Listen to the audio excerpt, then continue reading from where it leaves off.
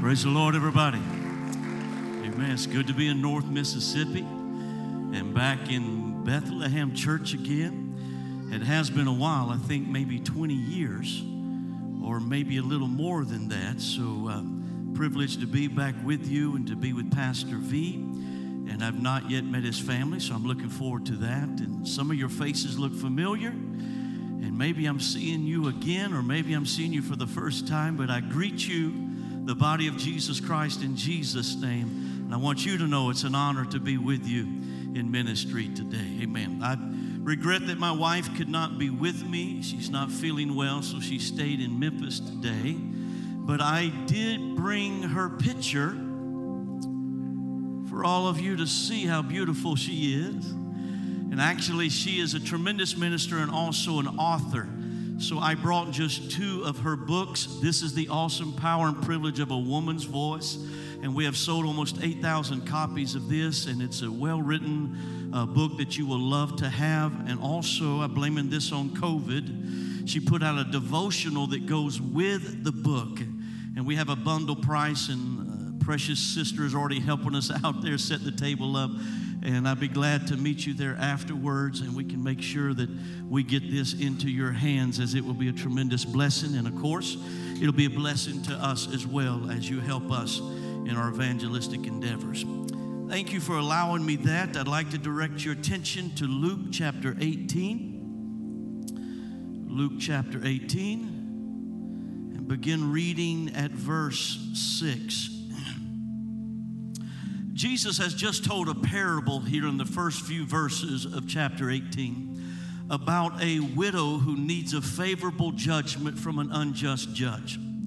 And it's clear that this judge cares nothing for the laws of mankind, nothing for the laws of God, doesn't fear either one. But there's something about this woman who keeps showing up at his courtroom day after day, needing a favorable judgment for her family. That even though he fears not man nor God, she gets her answer, her miracle. And then Jesus picks up and begins to say in verse 6, "And the Lord said, Hear what the unjust judge saith. And shall not God avenge his own elect, which cry day and night unto him, though he bear long with them? I tell you that he will avenge them speedily. Nevertheless, when the Son of Man cometh, shall he find faith on the earth?" There seems to be a great difference between verse 7 and verse 8.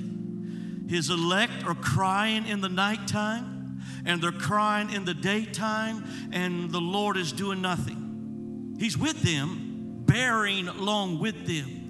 But something happens between verse 7 and verse 8, because then he comes speedily to avenge them. This has been a revelation to me, and I am thrilled to be able to share this with you, with my friend Steve Smith and your pastor. I want to preach about an all-powerful God looking for faith. We have an all-powerful God, and he's looking for faith. Can I tell you what I believe will happen in the house today? That we have been in a season of giving. And I feel like our Heavenly Father wants to give some things to his elect, or his beloved, or his children today. This is not a wasted weekday before we get to the new year. God wants to do something special in the house. So let's let God be God and love on his children, and let our faith receive that in Jesus' name. God bless you. You may be seated.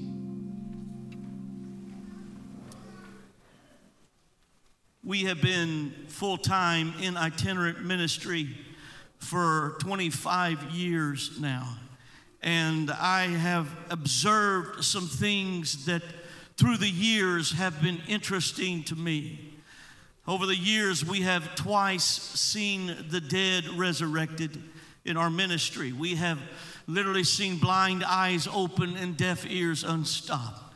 God has done tremendous things like eradicating cancers and sicknesses and diseases, and gifts of the Spirit have been rampant and mighty and multiplying even as the years have gone by. But as I have observed It seems to me that at least the majority of some of the greatest miracles that I can tell you about, that I have seen and witnessed and been a part of, that it seems like they happen for guests that come among us.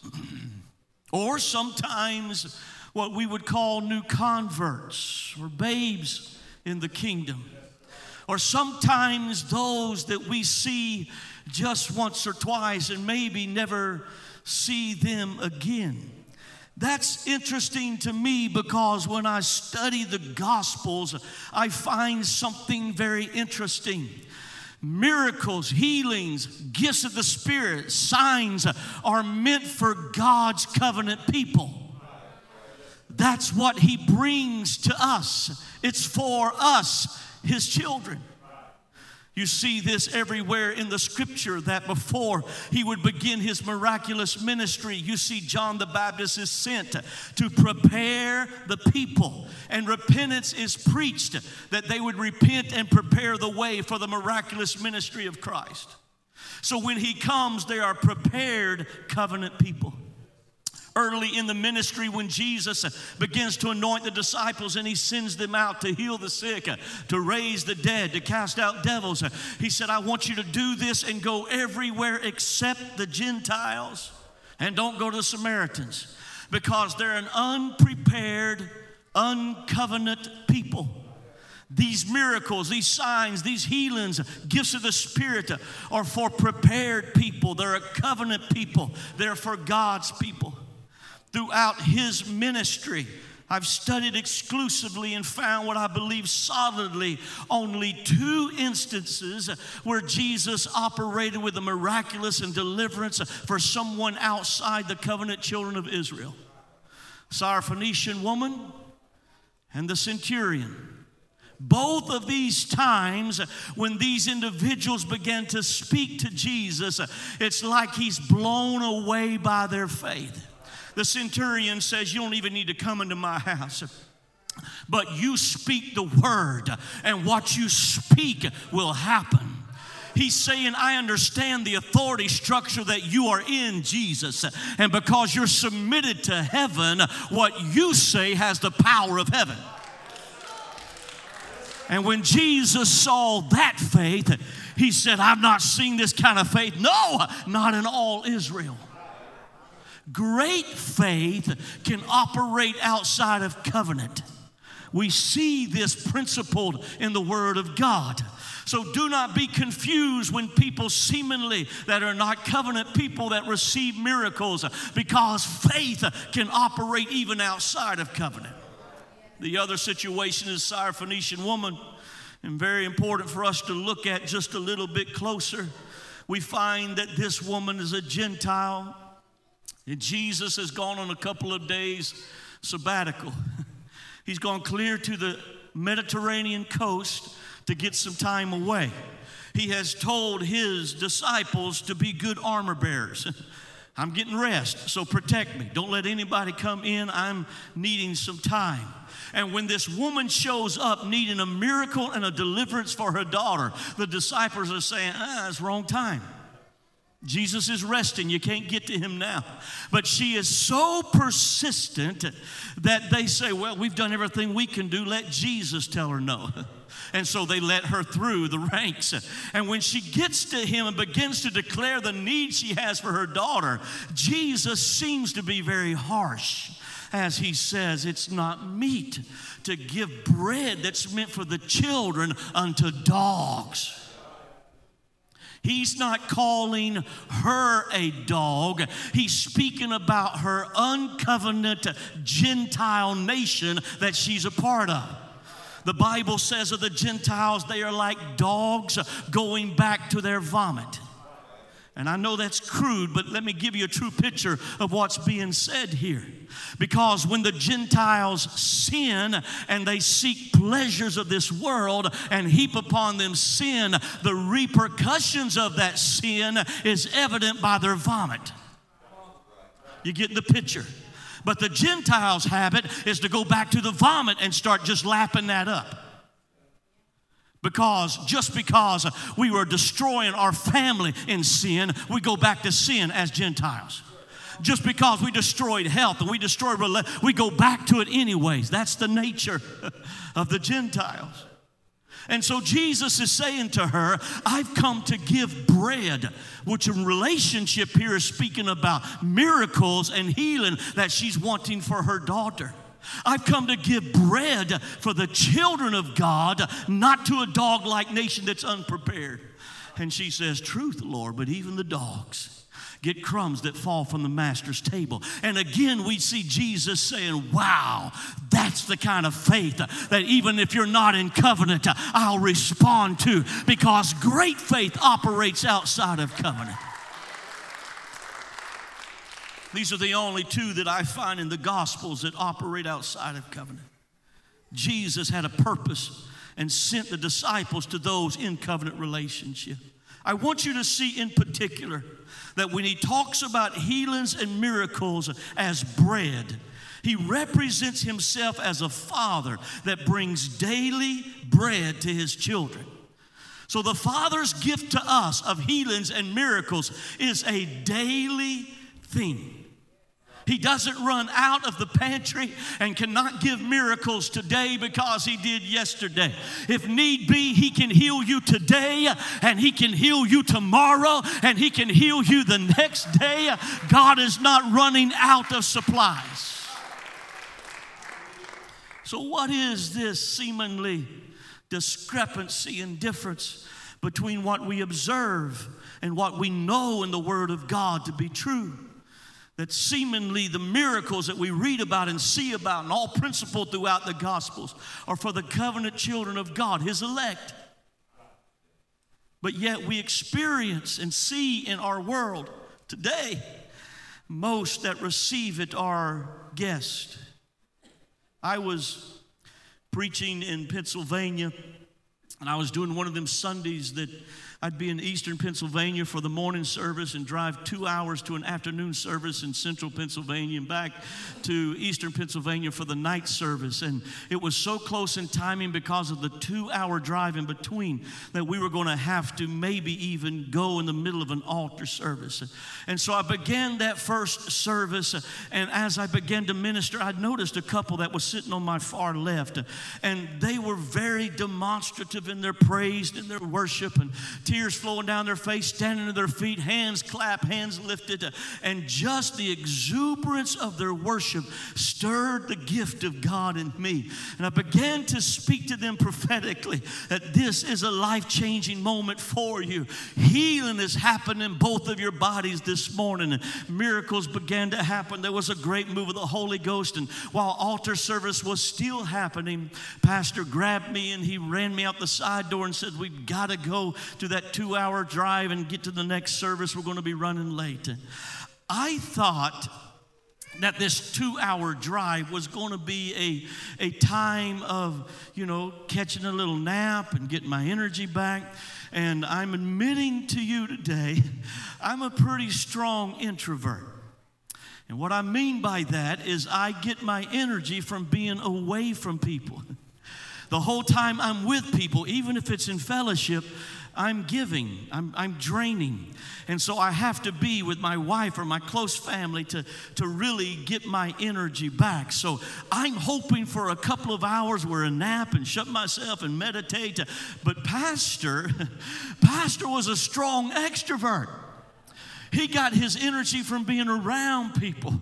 And miracles had just happened in his church service, and he was pumped, and he was wanting to talk about it and slamming his hand on the car and just going for it. And so I wasn't getting much sleep. As we got closer, I thought maybe I could close this eye that he couldn't see and leave this one open and get like a half nap. Maybe half my brain. I don't know how that works, but half my brain was shut down a little bit. And finally, about 15 minutes from where we were headed, he said, hey, I'm just going to let you sleep a little bit. I'm thinking, well, God is good, right? So I took my little nap. He woke me up when we got into the parking lot, and we refreshed ourselves. And by the time we got into the auditorium, they were ready to bring me to the pulpit already. And I quickly gathered my notes and my thoughts and got behind the pulpit.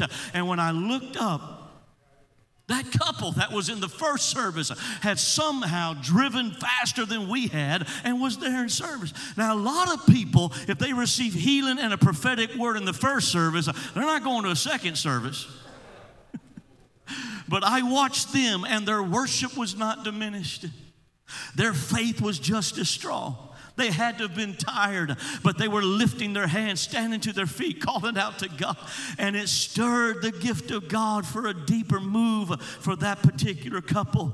Then I began to speak to them of the desires of their heart, that God had healed them already, but now God was working on the desires of their heart, and things were spoken, and miracles began to happen in the service, and gifts of the Spirit were flowing. Altar service is happening. Pastor grabs me. We run out in 2-hour drive to the last service. And when we got there, there they are again. And I was thinking, I don't know how they got here ahead of us, because Pastor was, pushing the limit a little bit. But somehow they got back there. They couldn't have stopped for food or drink because it wasn't time for that. Their worship just as demonstrative. Their praise they had to have been tired, but they focused in and they gave themselves. When the altar service came, God gave me some very specific things for them. They had been unable to have babies, and I knew this only through the Holy Ghost. Medically, they could not. But in the first service, God had healed the both of them. In the second service, He had told them the desires of their heart would be fulfilled. And now I could prophesy through the Holy Ghost that in 10 months they would hold what they could not have physically. God would give them that child. 10 months later, Pastor called me up. He said, "Do you remember that couple?" I said, "Never forget how they beat us back and forth within 3 services." He said, "I'm at the hospital right now. Do you want to hear?" And he must have pinched the little baby, because that little boy began to cry a little bit, and I could hear the cries of that miracle. She did not even have the feminine parts to have a baby, and God supernaturally did miracles and brought forth that child.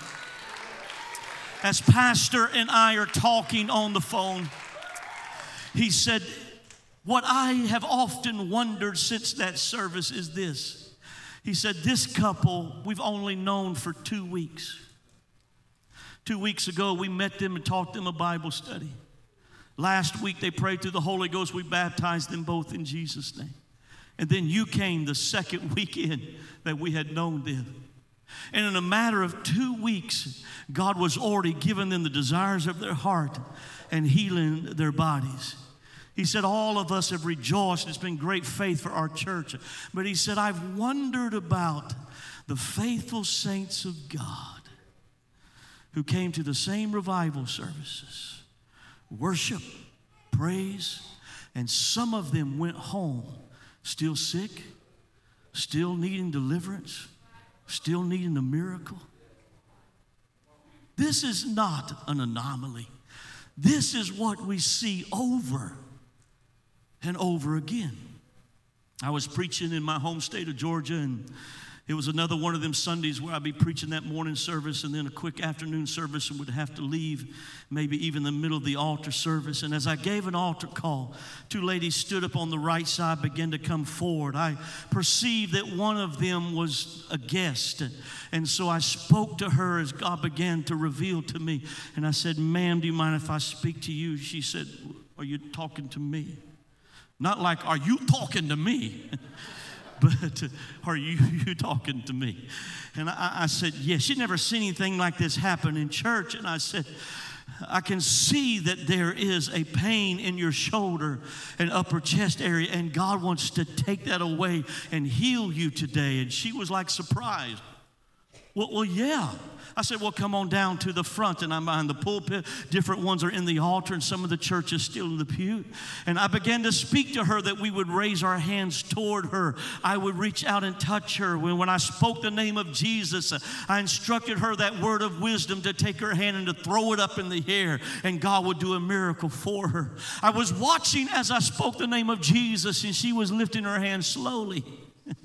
And when she got about here, she must have felt no pain because her eyes got kind of big. And then she threw it up in the air, started waving it around. And then she's dancing around and she's trying to talk to people and tell what God has done. And faith is in the place and healings are happening. Backsliders are receiving the Holy Ghost. And I've got to go to the second service. A few months later, I came back to the same church. That time we were sitting on the platform, and as I'm looking at the congregation just getting started in church, I see that same lady, and she leaves from where she's sitting and comes down to the stage, and she's doing this. Well, I'm thinking she must be a guest still because we don't do that, There's a proper time for things like this to happen. So I, don't want to offend her, so I just politely go over to where she's at, and she says, "Do you remember me?" I said, "I think God healed you the last time we were here." And she said, "What I didn't get the chance to tell you because you left so quickly is that I've been diagnosed with a blood clot. And the doctors were very concerned that it would let loose at any moment and go straight to my heart. I've been in miserable pain, unable to sleep, unable to even function. But she said, when you spoke the name of Jesus and I lifted my hands in the air, she said the pain was gone and it has never come back." She said, "I went back to the doctor and I said, I've been to a faith healing service." And he said, "Well, I don't believe in that kind of stuff." And she said, "You're about to, because I'm healed." They did the test again, and he come back and he said, "I don't know if I'm a believer, but whatever you're doing, you need to keep doing. No blood clots." So I'm rejoicing. We're standing right here at the stage, and I'm rejoicing with her about the miracle that God has done. And I say to her, "Don't you love this church? Isn't this a great church?" And she hangs her head and says, "This is only the second time I've been here." And it sounded rude when I said it, and I didn't stop myself quick enough as I said, "You're kidding me."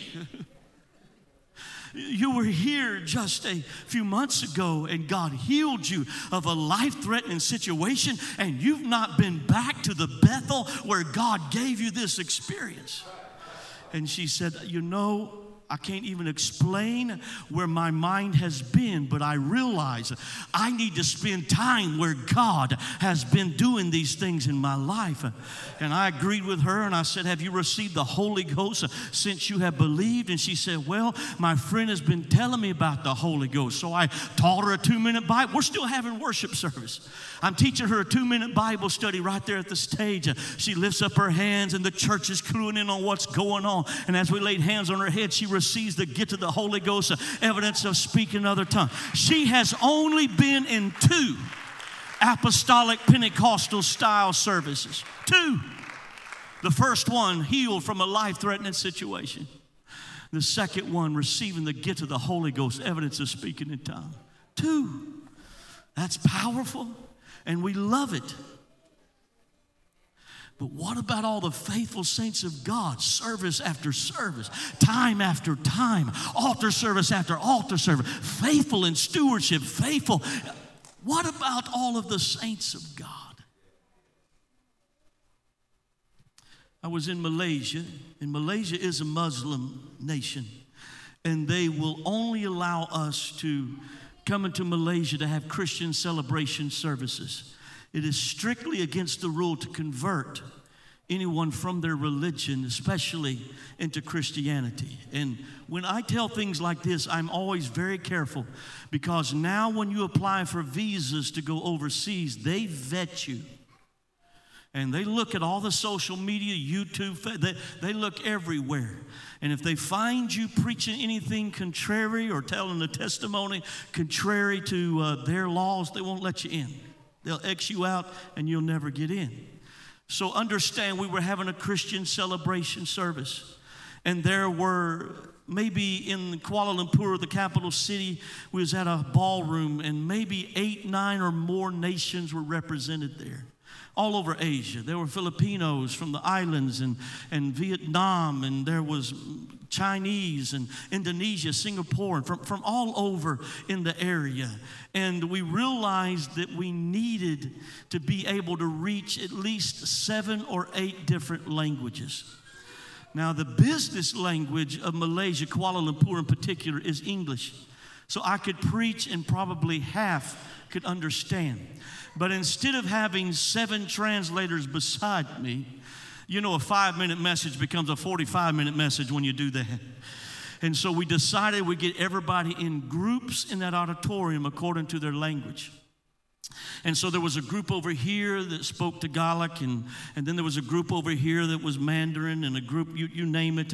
And there were some Iranian refugees that were there. And so the service is very distracting. I'm speaking, and then I'm taking a short pause as there's 7 translators that are speaking loud enough so that 20, 30 or more people can hear in their language.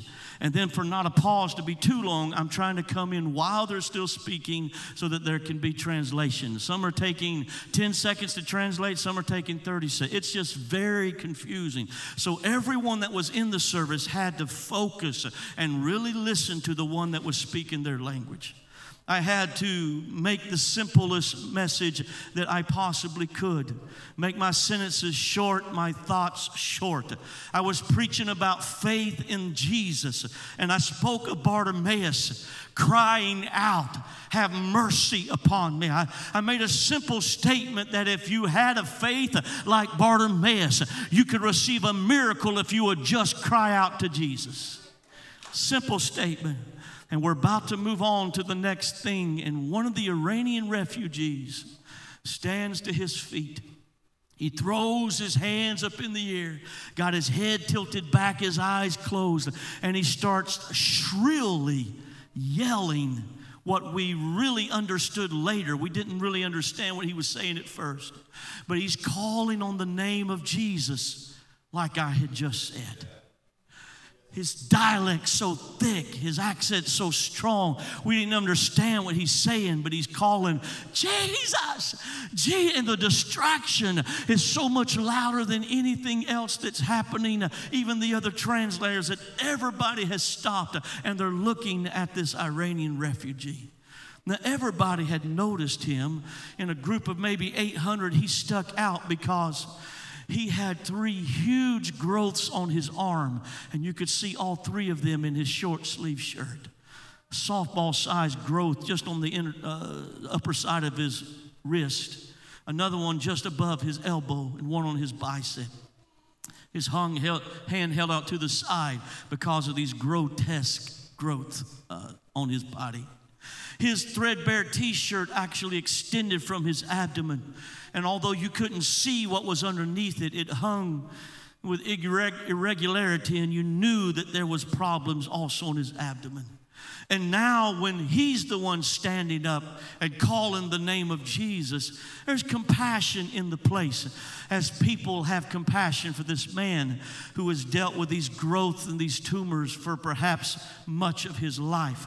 And 15, 20 seconds pass, and we're trying as leaders of the service to decide what we should do. And I'm about to have everybody raise their hands toward this young man. We're all going to pray in unison. We're going to do what we can. But as we are watching him, the growths on that uplifted hand began to shrivel in front of our eyes. 800 people there watching it, and they began to, it was only a matter of 10, 12 seconds, and it was completely gone, about that fast. All 3 of them, the only thing left was a scar on the inner side of his bicep, I believe, as a testimony to what God had done. He did not realize what had happened. He still cried out, "Jesus, Jesus." The person beside him's trying to get his attention and let him know he's been healed. And he's like, "Bartimaeus, don't tell me to sit down and shut up. I'm calling out to Jesus." And finally, they get his attention, almost tackle him, and begin to speak to him about his arm has been healed. And when he looks at his arm and sees the best way I can explain it, it must have looked like what it looked like at the Gate Beautiful when the lame man is healed, and he went leaping and shouting into the he's jumping over pews, and he's trying to tell everybody, "Look what has happened. Jesus has healed me." Nobody understands him. He's speaking his Iranian language, and he's frustrated. In the middle of his jumping and leaping, he finally looks down, and we don't know when it happened. But when he looked down, all of us looked down, and his T-shirt is now flat against his abdomen. When he realizes that, he actually takes his T-shirt off. I'm not recommending this in church, just in case you were wondering. If God does that for you, there's a restroom where you can check out your miracle, and we will believe you 100%. Did I get an amen there? Oh, okay, all right. Got an amen on that one. And so he's starting to take his shirt off. We're trying to put his shirt on. And he's showing everybody what God has done. It is pandemonium, and people's faith is contagious. And faith begins to move all across the place, and miracles are happening, things are flowing. And we finally began to flow the service and bring him down the front, and the translators trying to talk to us and through them back and forth and find out. I said, "Sir, do you have family here today?" He turned and began to call people that I'm assuming, maybe we lost something in the translation of family. But he brought like 7 people down that all were maybe his age.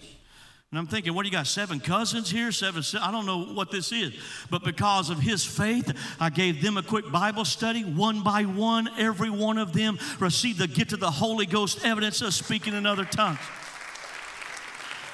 After service, they began to tell us his story. And this is what he said. He said that he had never been in an apostolic Pentecostal service. In fact, he had never been in a Christian service. He testified he had never heard of Jesus until I had preached it just moments before he called out to him. Powerful miracle. And we all rejoice and love it. But what about the faithful saints of God? This is what we see over and over. Last story. I was preaching in the Midwest, and as I was giving an altar call, God showed me some things prophetically for a man on the back. I said, "Sir, is that your wife with you?" "Yes." "Is that your family?" "Come down to the front. Your family is at a moment of destiny, and they will never be the same again." He brought his wife down, his daughter. I think she might have been 10 years of age. And they're standing there in the front, and I feel the prophetic moving upon me, but just a hesitancy. And as it's silent and we're hesitating, he has a phone that's attached to his belt or perhaps his pocket, and it vibrates. Now, everybody knows this man and knows that when he comes to church, it's his habit to turn his phone completely off. That's his habit. But this one time, for whatever reason, he just turned it to silent or vibrate. And now when he looks down, he looks at me quickly and says, "Man of God, this is my son from a former marriage. You said my family is at a moment of destiny. This is family. Can I include him?" I said, "Very strict instructions. You answer the phone, and before he can talk, you tell him I'm in the altar. The prophetic is upon my family, and I want to include you in what's happening." He did exactly that. I said, "Lay the phone right here." It was a flip phone he had. He laid it right there on the pulpit. God took my direction away from those that were standing there to that young man on the other side of the phone, and I began to prophesy. The phone is there. I'm here, and I'm prophesying. "Sir, you have given up hope. Spirit of suicide is upon you. You are desperate. You are anguished. You are broken. But right now, if you will lift your hands up, you're going to feel the love of God like you have never felt it before. And God's going to fill you with the gift of the Holy Ghost." The church is up and they're ready with their faith. They're praying, they're speaking in tongues. Father's dropped on his knees. He's praying in the Spirit. And we pray boldly. When I pick up the phone, all I hear on the other line is a young man's voice speaking in other tongues as the Spirit of God gives the utterance. Powerful things are happening in the service. I hand the phone back to the father. He's just going to go to the back of the church and say, "Son, after church, I'll call you right back." And the son says, "Wait a minute, Dad, you have to know what's going on." He said, "I was not intending to talk to you tonight because I know that you always cut your phone off at church. I was calling to talk to your voicemail. And I was going to simply say, forgive me, I'm sorry. I love you, Dad." And then I was going to jump in front of the next truck that came down this way and take my life. He said, Dad, how did God know where to find me? Understand, this young man is not repentant. He's not a guest in the church. He has no faith. He has no hope. All he has is a connection to a Father that has faith and hope and knows how to pray. We rejoice in the reach of God to the uttermost. But again, what about all those that are in the church service, and many of them go home still needing? The understanding of that is in this text. So get the picture. Jesus gives the parable of the woman who needs a favorable judgment from a man who doesn't care about man's laws or God's law, doesn't fear either. And then he tells this story that you have a heavenly Father, that when his elect goes through things, he is right there with them, never leaves them, never forsakes them. He's with them, bearing long with them. So that's us. And we cry in the nighttime when nobody else is around. God, how long until I get my miracle? And he doesn't give the miracle yet. God, how long should I suffer before my healing? And we don't get the healing yet. And in the daytime and in the church services, we join with other people and we cry out to him, when, God, do you see my need? I want to cry out like Bartimaeus. I want to shout out like the miracles we've heard. And still he doesn't do a miracle. He's with us. And then the shift comes. So what's happening here? Once you have become born again into the kingdom, it is the purpose of heaven for us not to stay babies, but for all of us to mature. Christ is coming back for a bride, not a baby. A bride that has made herself ready with proper spotless garments. And so the process of preparing us to be his bride is what he does for us. And we feel the pulling of the Holy Ghost and we pray the prayers to be like Jesus. Help me, God, to get my character where it needs to be. I need to overcome in this area. I need to have a different paradigm in this. And we're praying the prayers so the goodness of God builds character in us through tribulation. It's what worketh patience, faith, character within us. And we so short-sighted in our prayers want to be like Jesus, but when we get in the middle of the trouble, it's like we forget all about that and we just want delivered. And he's like the father with a wet towel on a fevered brow, encouraging, you can make it. You'll get through it. You're going to do good. There's blessing. And he doesn't heal us yet because the value of that sickness or that journey is greater than the value of just a quick healing. When we're babies, we cry and he comes. But when we begin to mature and grow, now he wants us to learn and to mature and to grow in character. We pray the prayer, use me, God. And nothing in the kingdom of God is free. We speak about the freedom of salvation, that salvation is free.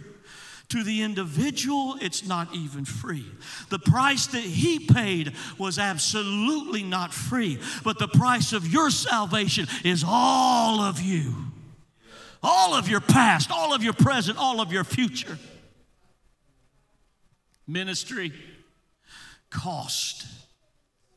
If you want to operate in giftings and healings and miracles, if you want a gifting of pastor or apostle or prophet, teacher, evangelist, it costs.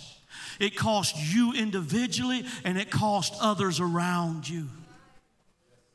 I would submit for your reasoning that the young man named Saul is holding the coats of those that are stoning Stephen.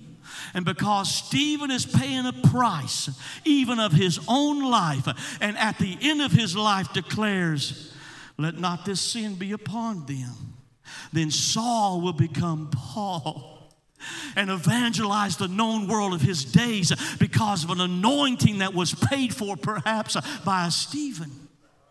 And of course, shipwrecked night and day in the deep, thrice stoned, the price that he paid, Paul, as well as even others before. Every ministry, every anointing, it takes a cost. And so when we pray, use us, God, we've got to save our generation. There's got to be healing operating in our church services.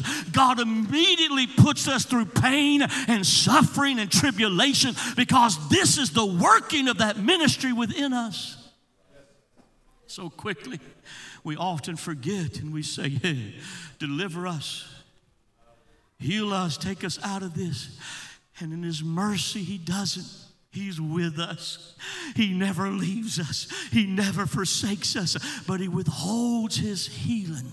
But the good news is this: every journey has a beginning and it has an ending. And every cup of sorrow that you would have to drink has a volume. It's not a bottomless cup. It has a volume. And once you have drank the last dregs of that volume, it's over. The journey has come to pass. The volume has been drunk. And when that time comes, our Heavenly Father doesn't want you to spend 1 second in pain that you don't have to. And so he comes speedily. This is the difference in verse 8. He's coming speedily because you passed the journey. Now the ministry's upon you. The Christian character's in your life. And he comes speedily to avenge his elect. But here's the last question. And this is my closing. This last verse, we have traditionally asked this question about this verse. When the Son of Man cometh, will he find faith on the earth? And this is what we've said. Well, when the return of Christ comes and rapture takes place, will there be anybody faithful on this sinful world? Well, of course there will be. There will always be a church triumphant and a remnant for Christ. But in context, that's not what this is saying. Because in context, what he's saying is, when you've passed the journey, and now there's maturity or Christian character, and you paid the price, and now there's healings and miracles that can operate in you and for you and through you, he's going to come very speedily to do a miracle. But when he gets there, watch the faith that you're operating in. Now, most of us move to a Job-like faith. And faith is multidimensional. Most of us will say this: I've been prayed for before until my head smells like an olive tree. I've done this and no merit. So we move into a mode like Job. Though he slay me, yet will I trust, love, believe, have faith. And that's a powerful faith. But in context of what has been told in this story of this widow, Jesus is saying this: that when you've passed the journey and it's time for you to receive your healing, that he comes quickly to heal you. But if you have a faith that is no longer showing up at the courtroom and saying, Lord, I'm here for my miracle. If you have moved into a process of thought that I'm always going to be this way, I'll always deal with this, others get miracles, but I never do, then when he comes to do miracles, you're in a different mode of faith. Growing up in Sunday school, I'm telling you the truth, this bothered me even as a kid. Because when I heard this story preached, it seemed to me like God was wanting us to nag him. I need my miracle. Where's my miracle? I want my miracle. I want my miracle. Is that what God wants? Of course not. He's not wanting you to just nag him. But when the time comes and God sends his servant on a Wednesday night and says, there's healing in the place today. Miracles are here in the place. Are you just going to throw it off and say, well, or is there somebody here that'll just show up again and say, I know you're a good, good Father. If you got a healing for me, I'm going to reach out. I'll do Bartimaeus. I'll do whatever I need to do because I want you to know I'm here for a miracle again. If it's my time, I'm here to receive a miracle of healing. Would you stand with me? Just real soft background music only. I want to minister in the Holy Ghost, and Pastor has given me liberty. And I will tell you that if any time Pastor V becomes uncomfortable with what's happening, I'm begging him to take the microphone and change the order of the service. So I want you to know that I'm completely submitted to Pastor. I will only treat you the way that God treats me. He doesn't try to intimidate me or use fear tactics or try to prove that he's a God or has giftings. He always moves with compassion. I prayed for you before I ever saw your faces. And when I saw you, I'd be moved with compassion. And that I could minister in such a way that you would receive it.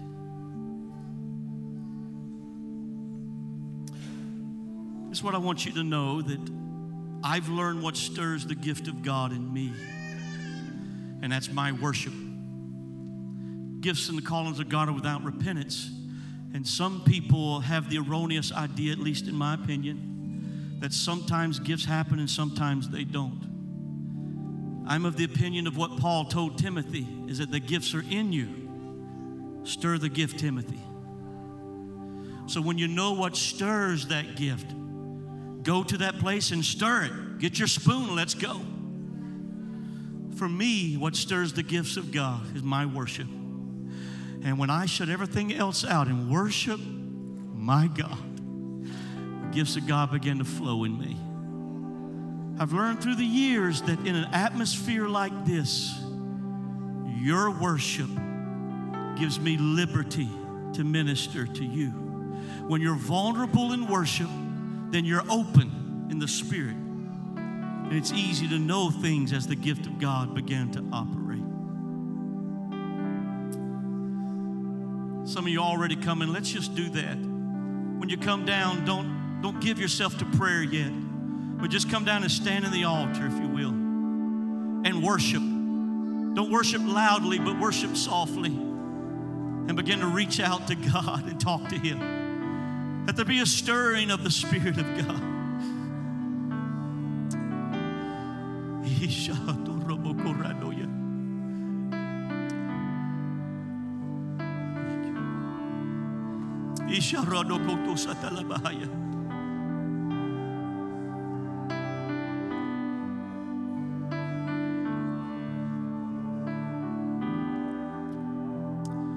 In Jesus' name, in Jesus' name. I want you to bring your volume down. I work with you like this. Bring your volume down, because when I'm speaking to individuals, I don't want there to be the confusion. Paul said that when the gifts of the Spirit operate, there shouldn't be confusion. Don't mind if you look around, seeing who's being spoken to, who's being blessed, as long as you don't make it some entertainment thing. That's the way of the Gentiles. Just let your worship continue to God for what He's doing in the house.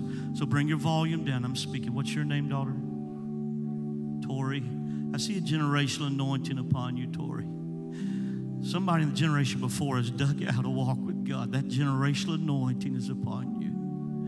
But there's yet a dimension. You've not fully given yourself. There's yet a dimension, because there's things that are like attaching and pulling at you from this world that are getting your time. I'm not talking about sin. I'm talking about things that want you to pursue your attention and pursue your commitment. But God is pressing upon you that if you'll seek first the kingdom of God and His righteousness, He's going to add all these things to you, Tori. That generational anointing is pressing. It's time for you to make a greater commitment, see what God will do in your life. What's your name here in the black and white? Ashley, step a little closer. I see a weariness in your spirit, Ashley, because you have prayed a long time. I also see a lot of friction. I feel like this is in relationship. A lot of friction, even rejection that you're facing. And the Holy Ghost wants to take you to a dimension of peace in the midst of what you're dealing with. If you have faith to just reach out one more time, speak one more time, I believe a peace that passes all understanding is going to settle upon you in this place, and it's going to be a testimony to the friction that is happening right now in relationships around you. We okay, Pastor? We still okay? In Jesus' name. I see a need upon your life. What's your first name? Vicky. I see a few things, but I'm speaking about a physical situation. How many times you've been prayed for this situation? Twice. Does anybody believe for a sister? Just lift both them hands, my sister. Father, we're here at the courtroom again. Father, give good gifts to your children right now. I speak healing virtue, even to an extent that she's not told many people. She has hid some of the symptoms from people. God, you know, do that miracle right now in her life by the power.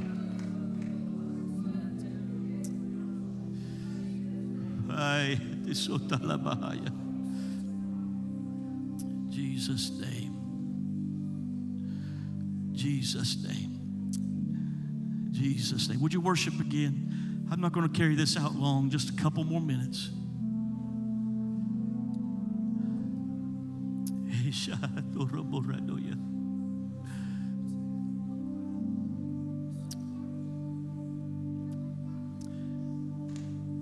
You got the Hey Girl shirt on. Hey girl, come on up here.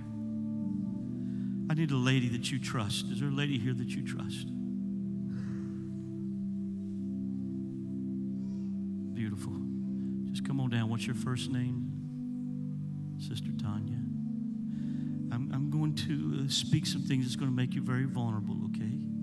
But I can see some abuse that's happened in your past and how cycles of that have just been in every relationship until you're not even sure that you're loved. God is going to prove himself to you.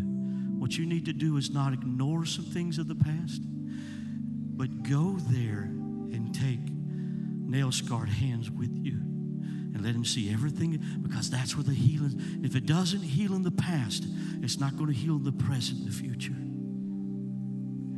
Would you just lift up a hand right there, darling? God, we feel your love so strong that we trust you to give you all of the past, all of the past, all of the present. I need to get out of the microphone. Whatever you have quit praying for, reach out one more time. You need that ministry confirmation, reach out one more time. You need that healing in your body, you need that financial loosing. Sis, I feel this for you. Touch her and let her know. I feel stress that has been upon you in your finance. I feel like the Holy Ghost is trying to make a breakthrough for you, and the stress will be loosed. Whatever you have been prayed for, whatever you have reached out for, whatever promise, reach out one more time. Someone get a sister beside a sister, a brother beside a brother, and let's work with each other to come to the court. Just confess it one more time. God, if you're here for my healing, I'm here again. I'm here again for a miracle. I'm here again for deliverance. I'm here again for salvation. I'm here again. Now, if you're an intercessor, lift your voice. I'm going to pray on the altar for just a little while. I'll turn this over to Pastor. Yeah, you know how to intercede. Lift your voice in intercession. That's it. Pray for that person beside you. Ministry, you're loosed under the authority of Pastor. That's it. That's it. That's it.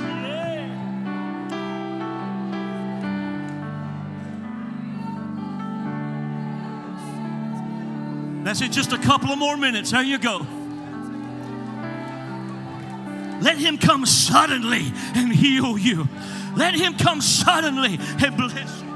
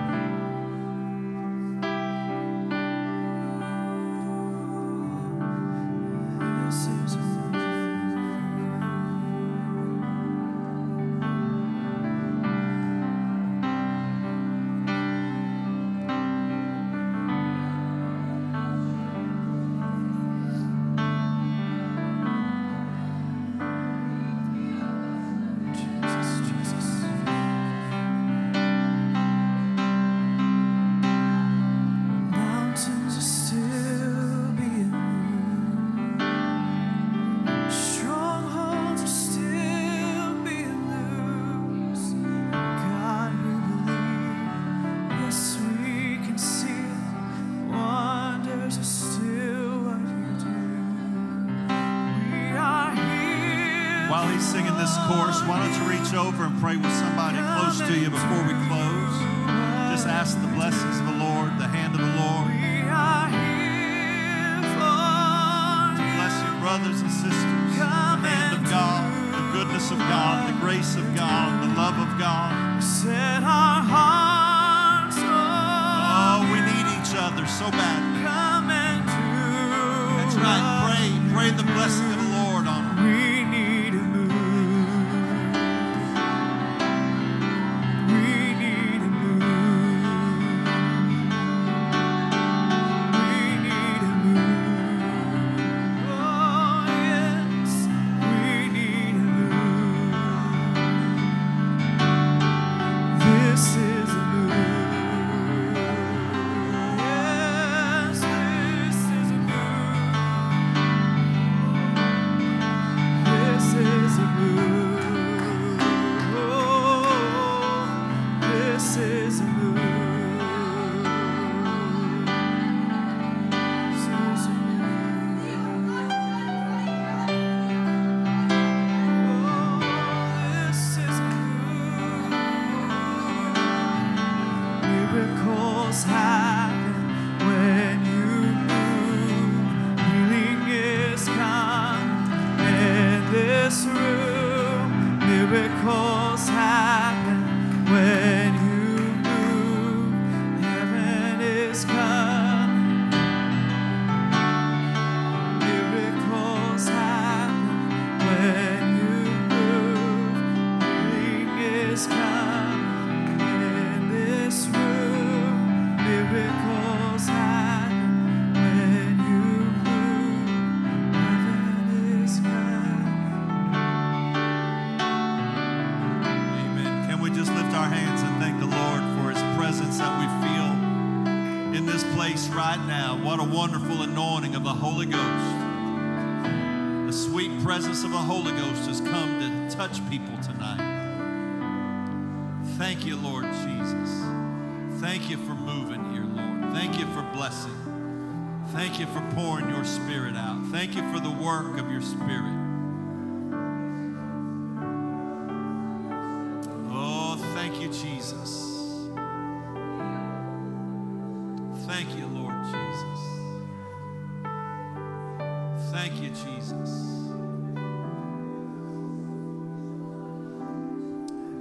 Thank you, Jesus. Amen. Let's just praise him a little bit more. I don't quite feel released from what God's doing here right now. I don't know, maybe somebody's watching live online right now and they need a few more moments in his presence. Oh God, have your way, Lord Jesus. Bless your people tonight. Bless their families. Bless their relationships. Bless their mind, body, and spirit. Bless their finances, God. Place your hand on them in a mighty way, God, for your glory. Thank you, Jesus. Thank you, Jesus. Amen. Give the Lord a good hand clap of praise. Amen. Thank you, Brother Greene, for coming and obeying the Holy Ghost. How many's looking forward to Brother Greene coming back? Amen. Amen. Friday night at 6 o'clock, if you'd like to come to the gymnasium, we're going to have a time of fellowship. That's Friday night, 6 o'clock. And you're welcome to come, spend some time. We look forward to Sunday. Going to be a great day. I feel like the Lord's given me a word for our church for Sunday morning. We're looking forward to Brother Smith being with us Sunday night. My friend, good to see you tonight. Amen. I love Brother Steve Smith. He has been a blessing to me, and I'm looking forward to him preaching here Sunday night. Amen. It's going to be a great time in the Holy Ghost. Give the Lord a hand clap of praise as you're being dismissed in Jesus' name. Don't forget to go back to the information table, the information booth, and purchase some of the materials that Brother Greene has brought tonight. Awesome word. Excellent.